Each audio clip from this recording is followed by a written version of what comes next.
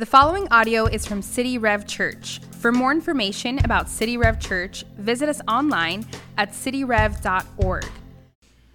My wife and I have entered into a new season as a married couple and as parents recently, where we are now the proud parents of a daughter who is in her terrible twos. Yes, all the terrible two families said amen. You guys know exactly what I'm talking about. For those of you that don't have children, how do you know they're in the terrible twos? Is it when they turn two? No, you just know when you know, right? It's that beautiful moment where they start expressing their personality. They start showing that they can communicate better. And it's all well and good until it's not, right?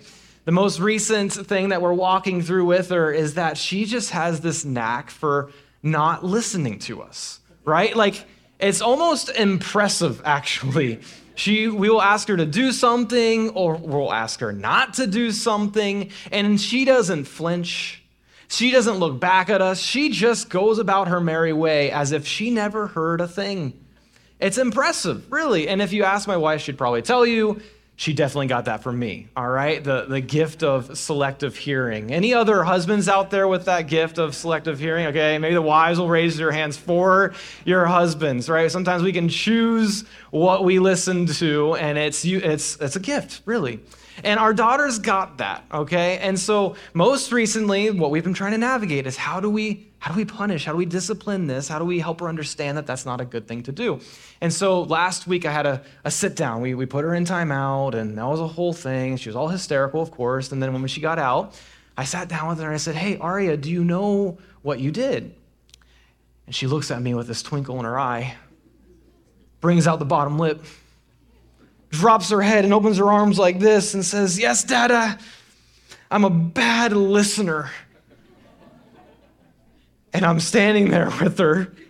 I look over at Melanie and my wife, and I'm like, I can't do this. I'm mouthing to her, I'm done, I can't. I'm gonna go get her a lollipop. Okay, she's great, she's good, she's perfect now. And Melanie's mouthing to me, she's like, "Oh, stand your ground, okay? You punish her, okay? She wasn't listening to me. We gotta work through this together." And I'm like, I can't do it, I'm tapping out, come in, right? It's this whole thing that we're trying to navigate as parents. Why do I bring that up to you this morning? Well, because I believe that there's something there. I believe that's exactly where the enemy wants us. What do I mean by that? Well, later on that night, Melanie and I were talking, and of course it was my wife that had this realization. She's the wise one between the two of us. And she said, "Hey, Josh, did you notice her language? Do you notice what she said?" I'm like, "No, what did she say?" She said, "I am a bad listener." It's almost as though she's adopted that identity upon herself, and that's just who she is now. She didn't say, "Oh, I didn't listen to you," or "I made a mistake," or "I just wasn't listening." She said, "No, that's who I am. I am a bad listener." And maybe that head dropping and those arms open were not a ploy or a tactic to try to convince you to give her a lollipop, right, which she definitely does, and I definitely cave in sometimes. Maybe that was actual shame over who she feels like or who she believes she is. I believe that's exactly what the enemy tries to do in our lives. He tries to get us to a place of shame. Why? Because he can throw jabs at us all day, and he can knock us down. But if he can get us to believe we lack the ability to get back up, if he can get us to bear shame over our lives, we will choose ourselves not to get back up, and we will believe we are powerless to stop it.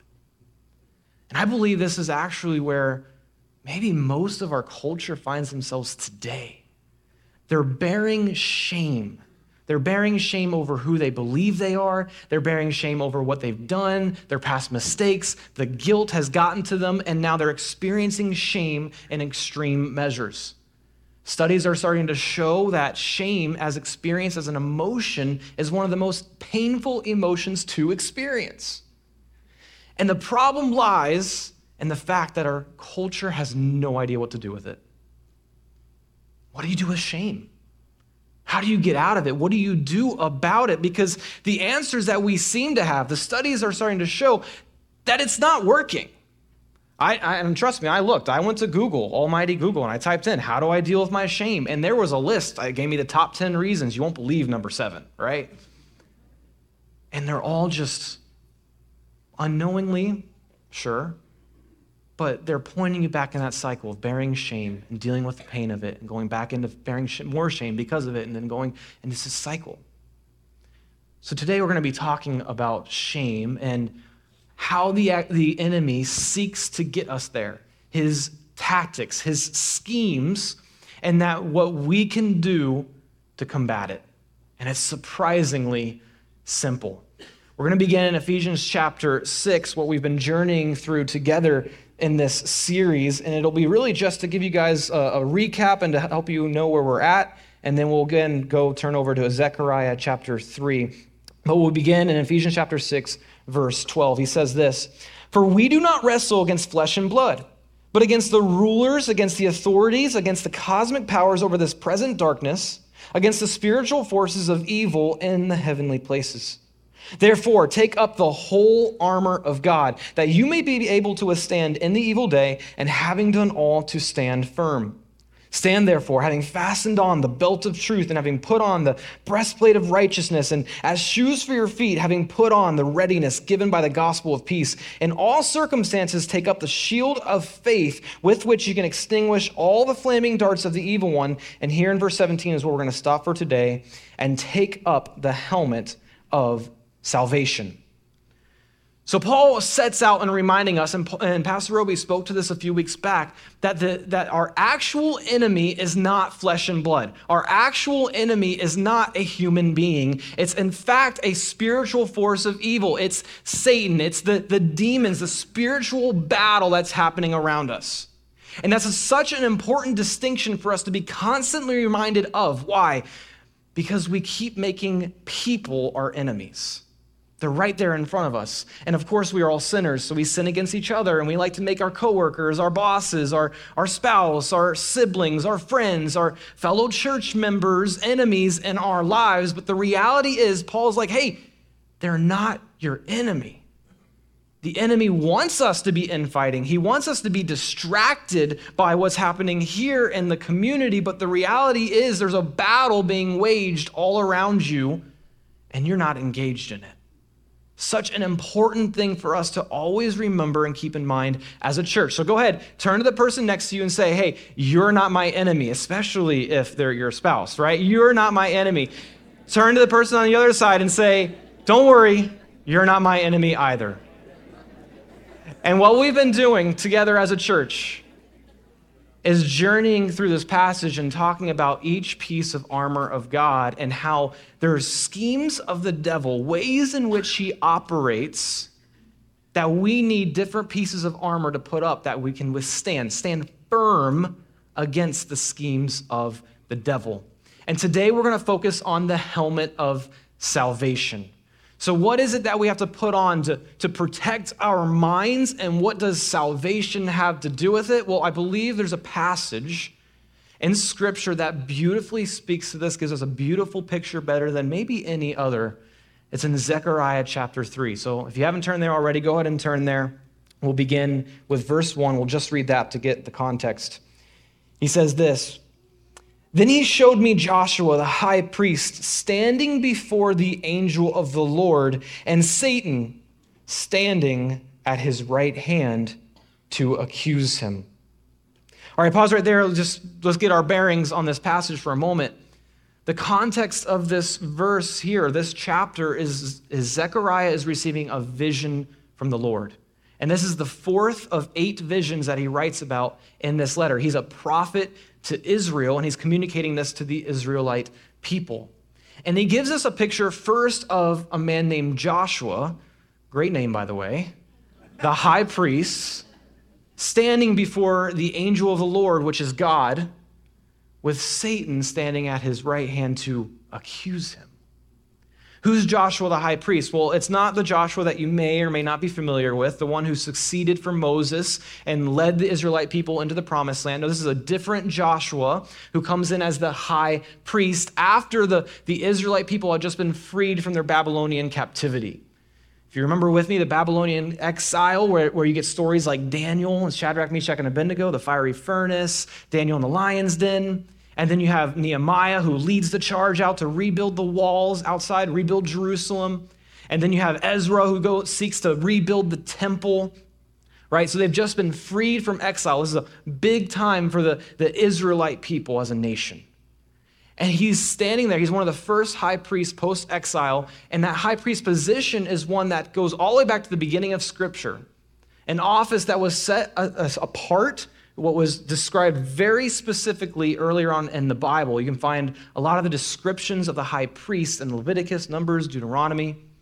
His role was to, even with the tabernacle and then now the temple, is to enter into the innermost room, the Holy of Holies, where the presence of God dwelled on one day a year, on the Day of Atonement, and he would make a sacrifice on behalf of the Israelite people before God. So essentially, he became this intermediary between God and his people. So this is a very important person and a very important office. Even down to the articles of clothing that he would be required to wear. It's all laid out for us in Scripture. Every article had a unique symbol and a unique purpose. And what's he doing? What does Zechariah see him doing? Well, he's standing before God and Satan ready to accuse him. Now, this should come as no surprise to any of us. Satan is doing exactly what he does. His name literally means adversary or the accuser. And so if you read it in the original language, it literally says, the accuser is standing there ready to accuse him. It's who he is. It's what he does. What happens next? Let's keep reading verse 2 and verse 3. And the Lord said to Satan, "The Lord rebuke you, O Satan. The Lord who has chosen Jerusalem rebuke you. Is this not a brand plucked from the fire?" Now Joshua was standing before the angel clothed with filthy garments. So God looks over to Satan and rebukes him. He rebukes him. He says, "This is not a brand plucked from the fire," most likely referring to their exile. They've now been freed. How can you stand and accuse him? But look at what Joshua is wearing. Filthy garments. The literal translation for filthy garments is clothes covered in excrement. Sorry for the bad picture on a Sunday morning, but that's quite literally what the Bible is wanting us to see, is a high priest completely covered in excrement, just filthy, dirty. And so you can imagine how Joshua, the high priest, feels standing before Almighty God in his filthiness and his shame. And you have the enemy standing ready to accuse him. What is this communicating to us? What is this telling us? It's that Satan is ready. He's got his book, right? He's probably flipped it out and said, "All right, God, I've got all of his sins. I'm ready to accuse him." You want the list alphabetically or chronologically? Because there's a lot and we got to get through this together. And before Satan can even say anything in this courtroom, God looks at him and rebukes him and says that's all ruled inadmissible before he even gets a chance to start. And he rebukes the accuser. Can you imagine Joshua's reaction? Well, what happens next? Check it out in verse 4.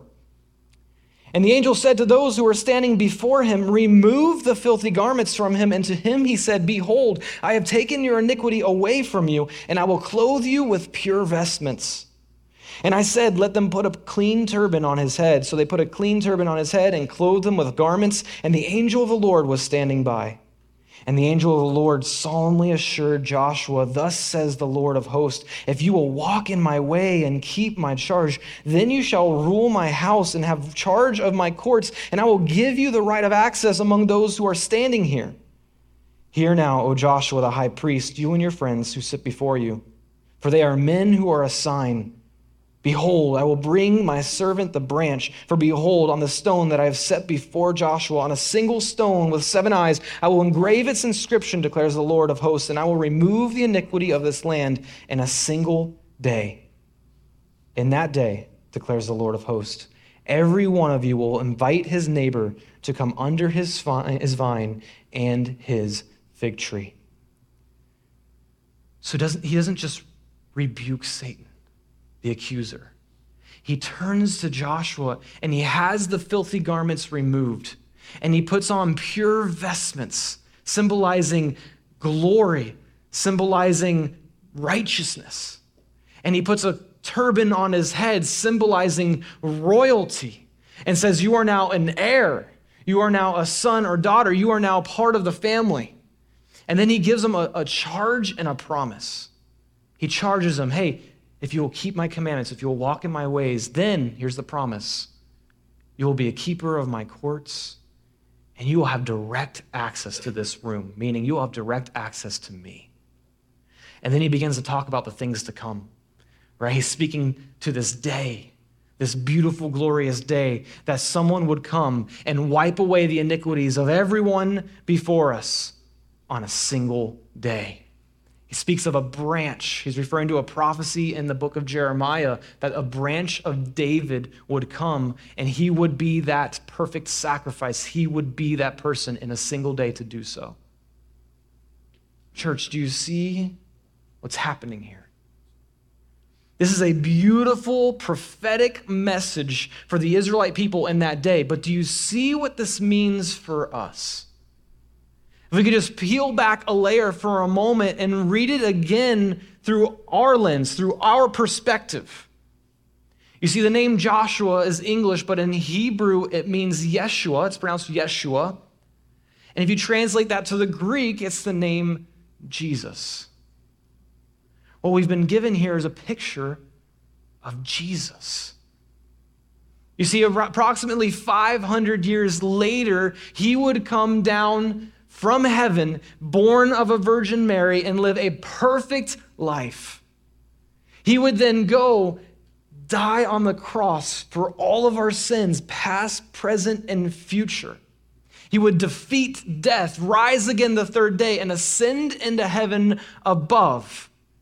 And declare that if we just have faith in him, faith in what he has done, then his sacrifice would be washed over us, and we would then be made new. You see, we stand in the courtroom as well, with God before us, clothed in filthy garments, and in our shame, in our guilt, in our embarrassment, we stand before him with Satan standing ready to accuse us. But before he can even get started, God looks at us and he sees his son over us.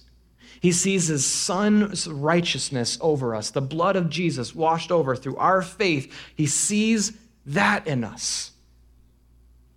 He looks at us and stops the accuser, rebukes him, and he begins to dress us with pure vestments, clothed in the righteousness of Jesus. He begins to put a turban on our heads and says, you now, through your faith in my son, through his sacrifice, you are now an heir to the kingdom. You are now a son or a daughter of God. You are now my son or daughter. You are royalty. And he looks at the accuser and rebukes him and says, all of what you have in that book of list, that list of things that they've done, though it may be true, is ruled as inadmissible in my courtroom. Right. I love how Pastor Roby a few weeks back put it. God has no foil. He is the one true authority. He has no equal villain, if you will. There is no equal to God. He is in complete and total control, which gives him complete and total authority to make that decision, to make that call over our lives. And so when the enemy shoots his accusations at us, they should just simply fall flat at our feet because they have no power here any longer. It's been ruled inadmissible, though they may be true. And that's, Christian, our call to view life. That's the way in which we should view our salvation. That when the enemy comes and takes his jabs, When the enemy comes and accuses us, we now can look at it through the lens of the gospel, the lens of salvation, and protect our mind from those accusations and let them fall flat at our feet, knowing that they are powerless, they are meaningless. That is the helmet of salvation. So the main idea, the main point of this sermon is this. And if you're taking notes, go ahead and write this down. This is what I want you to remember. If you remember nothing else, it's that salvation, the gospel, has become our defense against the accusations of the devil. I'll read it again. Salvation, or the gospel, has become our defense against the accusations of the devil. So why then does he continue to accuse us? I mean, it's who he is, right? It's what he does. And biblically, we're told he still stands there trying to accuse us. Why does he do that? One of the best trilogies to ever be made, and I'll argue you on this, okay, is the Back to the Future trilogy, all right? Any Back to the Future fans out here? All right, good. You guys have great taste in movies, okay? Sure, there's lots of people over at Cooper City. Back to the Future, just a phenomenal trilogy. And one of the comedic themes that's woven throughout the series is this idea that Marty McFly, the main character, he has just this really tough skin, right? He gets name called. He gets pushed around. They talk bad about him. They make fun of him. Like, it doesn't bother him at all. He's got just nerves of steel. But until that one insult comes out, right? It's when that protagonist comes out and they're like, they lean back, antagonist, I should say.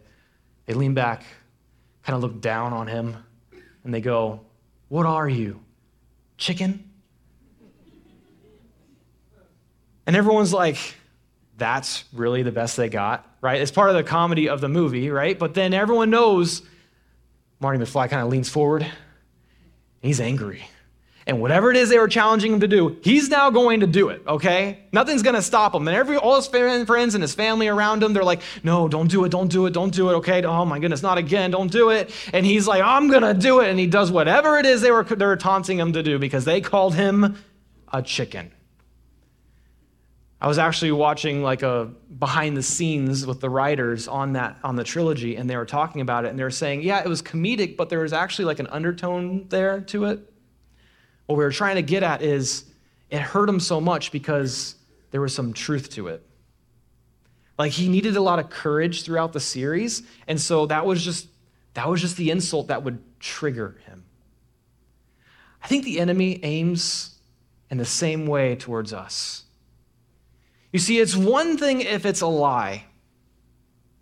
Lies sometimes can be easier to spot. Hey, you'll never measure up.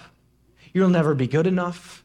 You see that, what you just did there? Like, that's just a sign. You're just always going to be that way. Like, he loves to shoot lies at us. And Pastor Justin did an excellent job preaching on how we best combat against that scheme of the devil, the lies of the enemy, right? And putting on the belt of truth. But it's another thing entirely when there's some truth to it.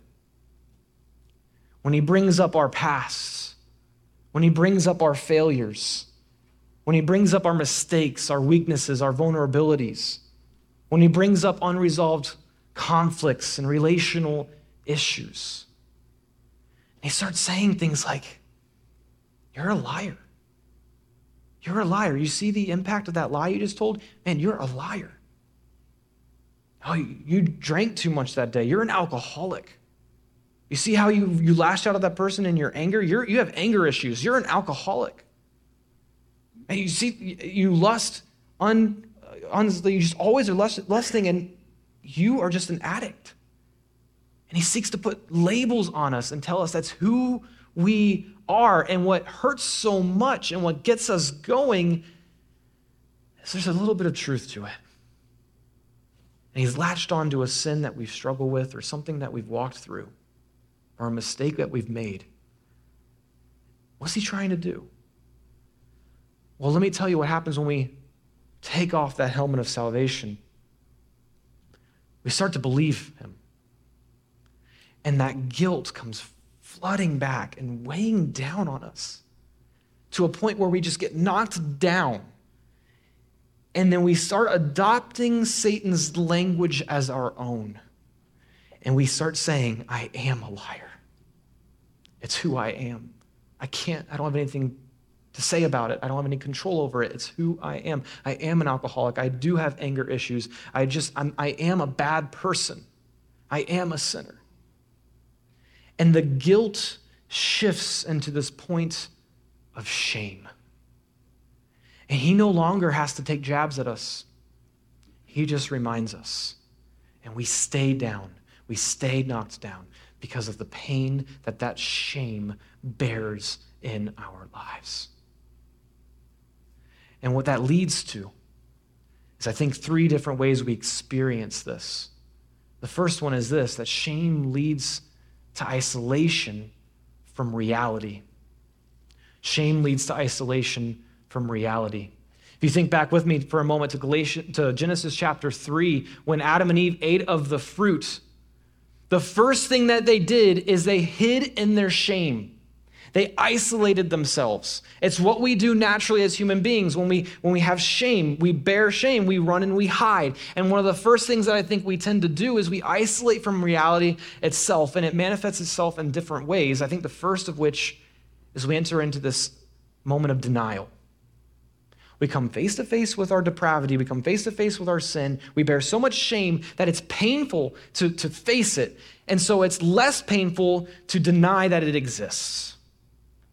And we walk around life like everything's great. We pretend like everything's fine. It doesn't exist. It didn't happen. It didn't happen. I didn't do that thing. I didn't make that mistake. I didn't say that thing to that person. I didn't make that mistake again. No, it didn't happen. And you go into denial, and we walk around singing like the Lego movie song, right? Everything is awesome. Everything is cool when you're part of a team or a church, right? Like everything's happy-go-lucky. Everything's good. I'm not going to admit what's actually happening in my heart. And for a season, the pain of suppressing it is easier than the pain of addressing it. And it just builds and grows behind the scenes. We deny it exists. Then we might enter to a point of avoidance. We avoid it exists. And at that point, when we start to avoid what our depravity is showing in us, we're face to face with how much of a sinner we are. We're face to face with what we're dealing with here. We start to just avoid it altogether. We think if we avoid it, it will go away. But what really happens is our growth then becomes stunted because we can't face what we have to confront.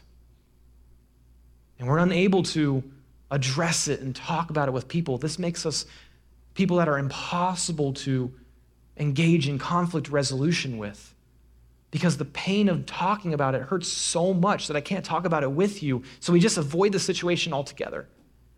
And it fractures relationships. It fractures relationships even with family. That goes so deep, but sometimes that makes them so painful when shame bears fruit. We avoid it. Sometimes we go into projection mode. And we start looking to other people. And it's boiling up. We don't know what to do with shame. And so it just kind of leaks from time to time. And it comes out in anger. It comes out in frustration. It comes out in a way we treat people. Or we can't see that person anymore.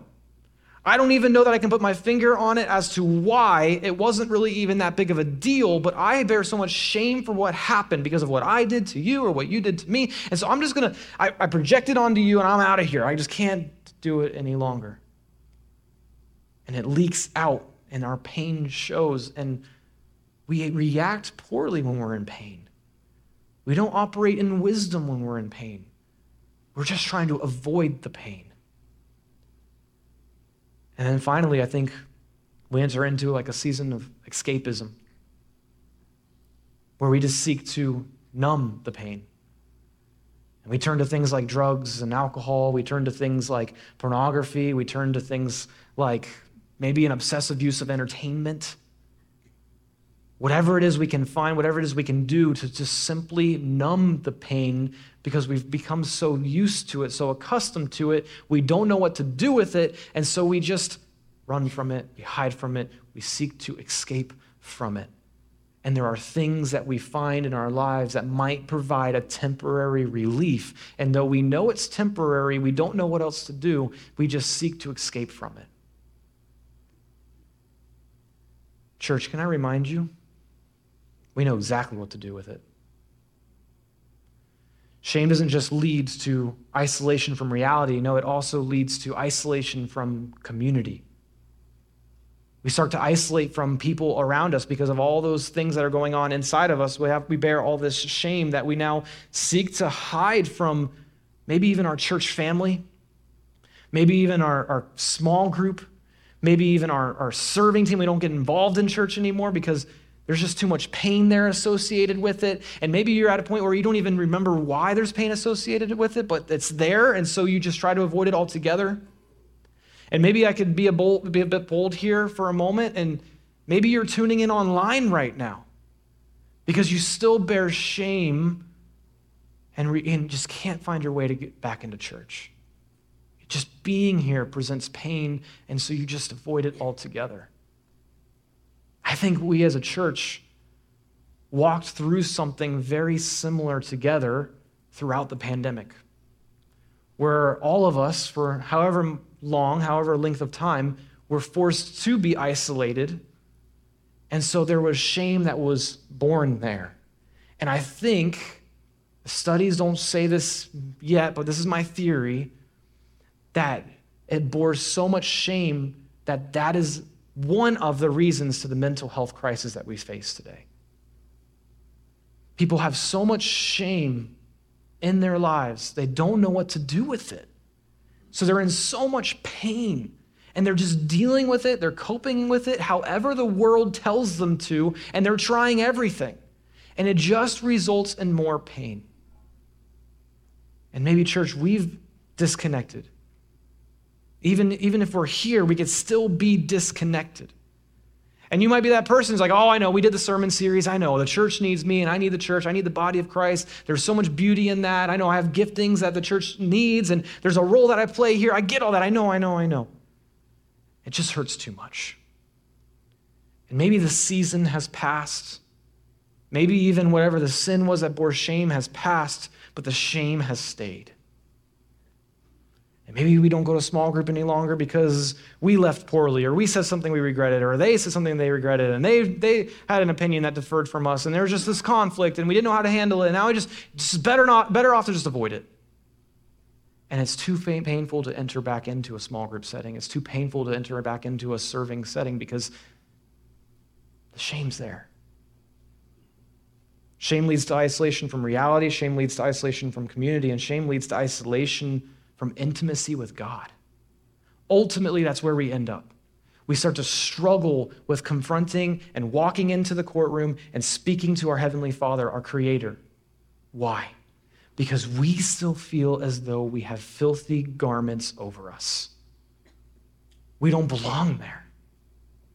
That's not where we should be. I have so much shame. How could I go and talk to my Creator? And our prayer life starts to suffer. We don't touch the Bible.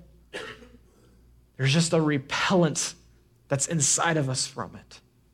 And maybe it's something as simple as shame and not knowing how to read it, not knowing how to engage with it. Maybe shame and where we feel as though we're at in our maturity with Christ versus where we should be. Whatever it could be, we make these situations up in our minds, or the enemy pokes and prods at it.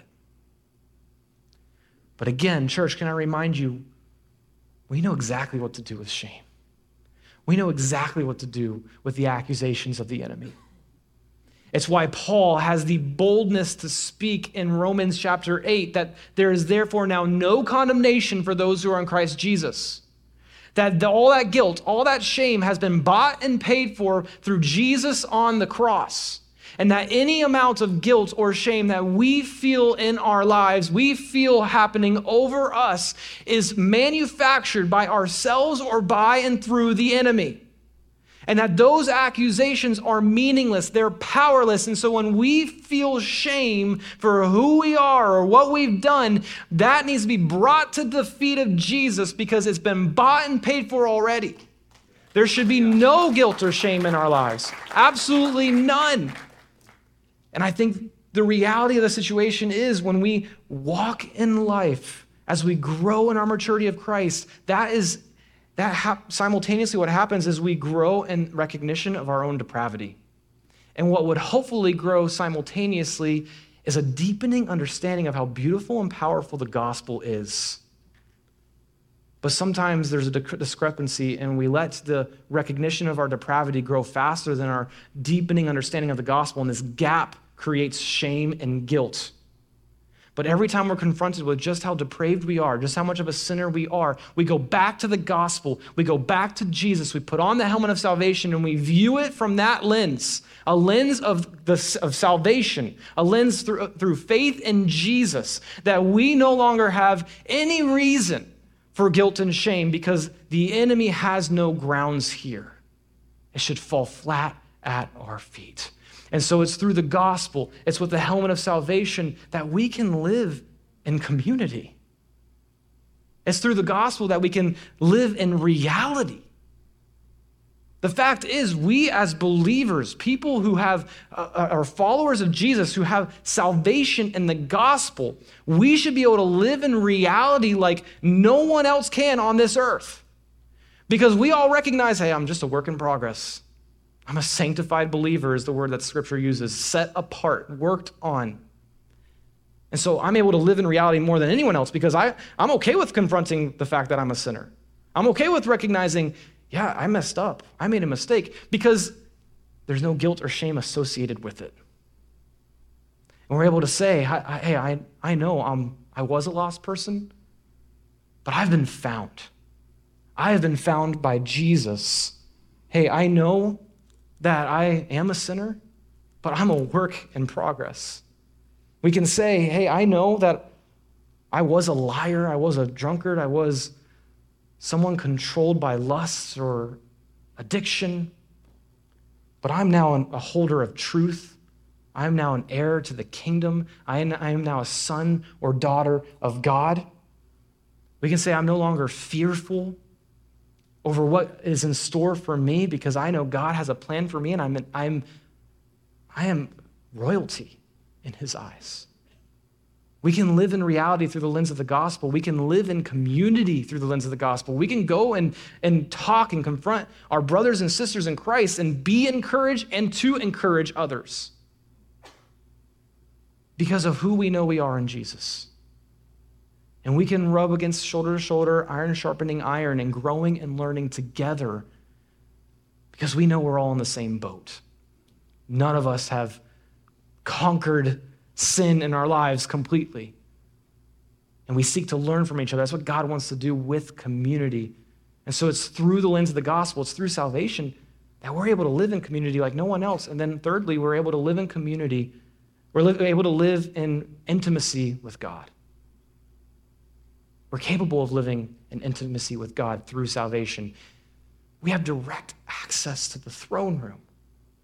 It doesn't matter when the last time it was that we read our Bible or how well we read it or how great we are at understanding it or how well we pray. It doesn't matter. We have direct access to God, and there should be no guilt or shame in our lives. That conversation with my daughter, through conversations with my wife, I think we might have improved our language a little bit. I think it's important that I share it because in that illustration, I'm the devil, right? You're a bad listener. Horrible. That's just parenting. And it was in that moment where she was head down, arms open, and I said, Aria, you know you're actually a really good listener? You listen all the time. And her head came up. I said, Mama and Dad, I really love you. And Melanie chimed in here too, my wife. She said, we really love you. Just sometimes you choose not to listen. But we really want what's best for you, so you need to do your best to listen. But you are a really good listener. And can I tell you her reaction? Her head wasn't just lifted. You saw joy enter back into her face. Something I hadn't seen in her at post-punishment ever.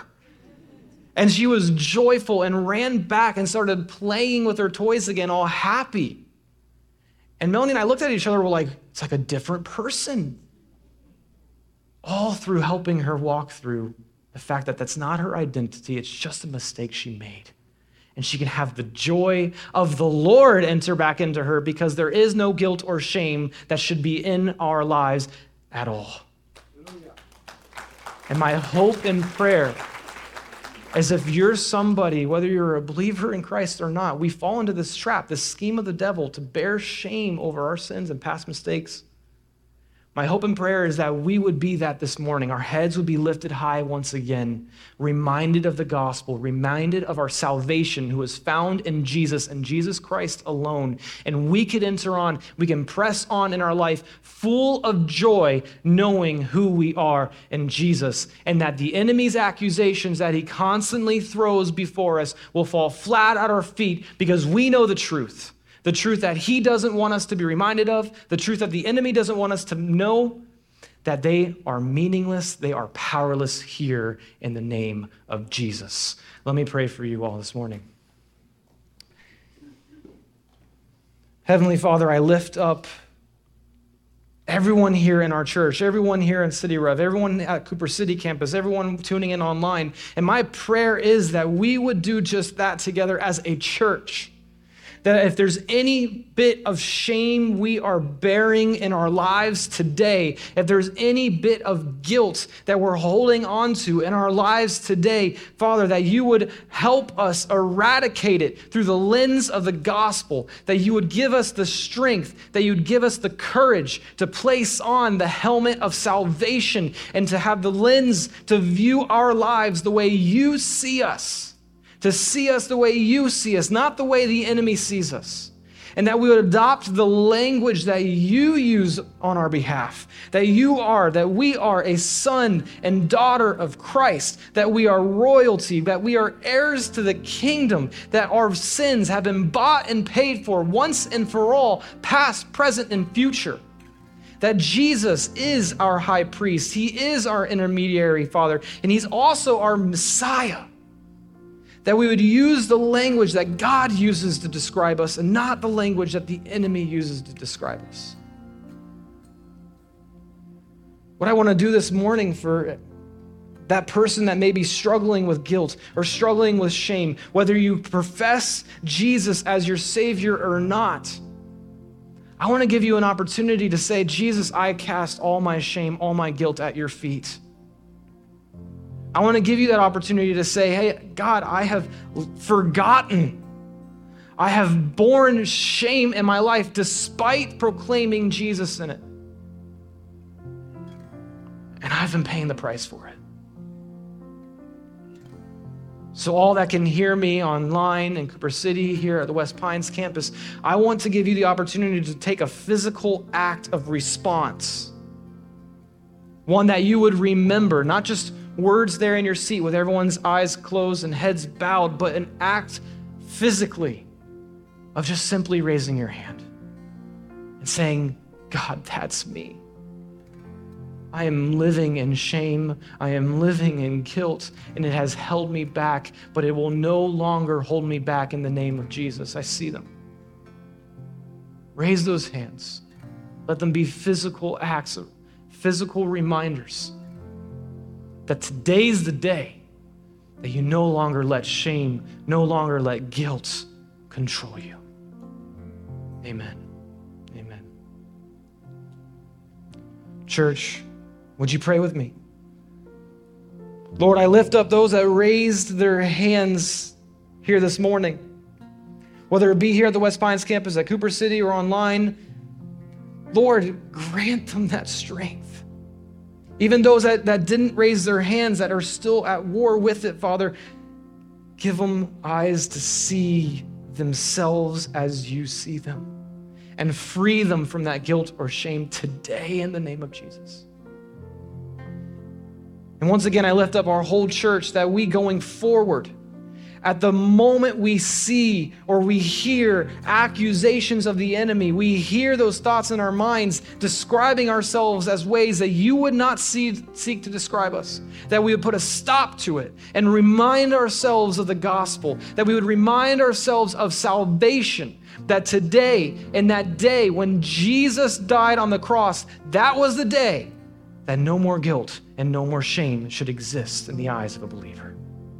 That you would keep that in the forefront of our minds, and that as we grow in you, you would continue to grow us and mature us in our understanding and in our awe of the power of the gospel.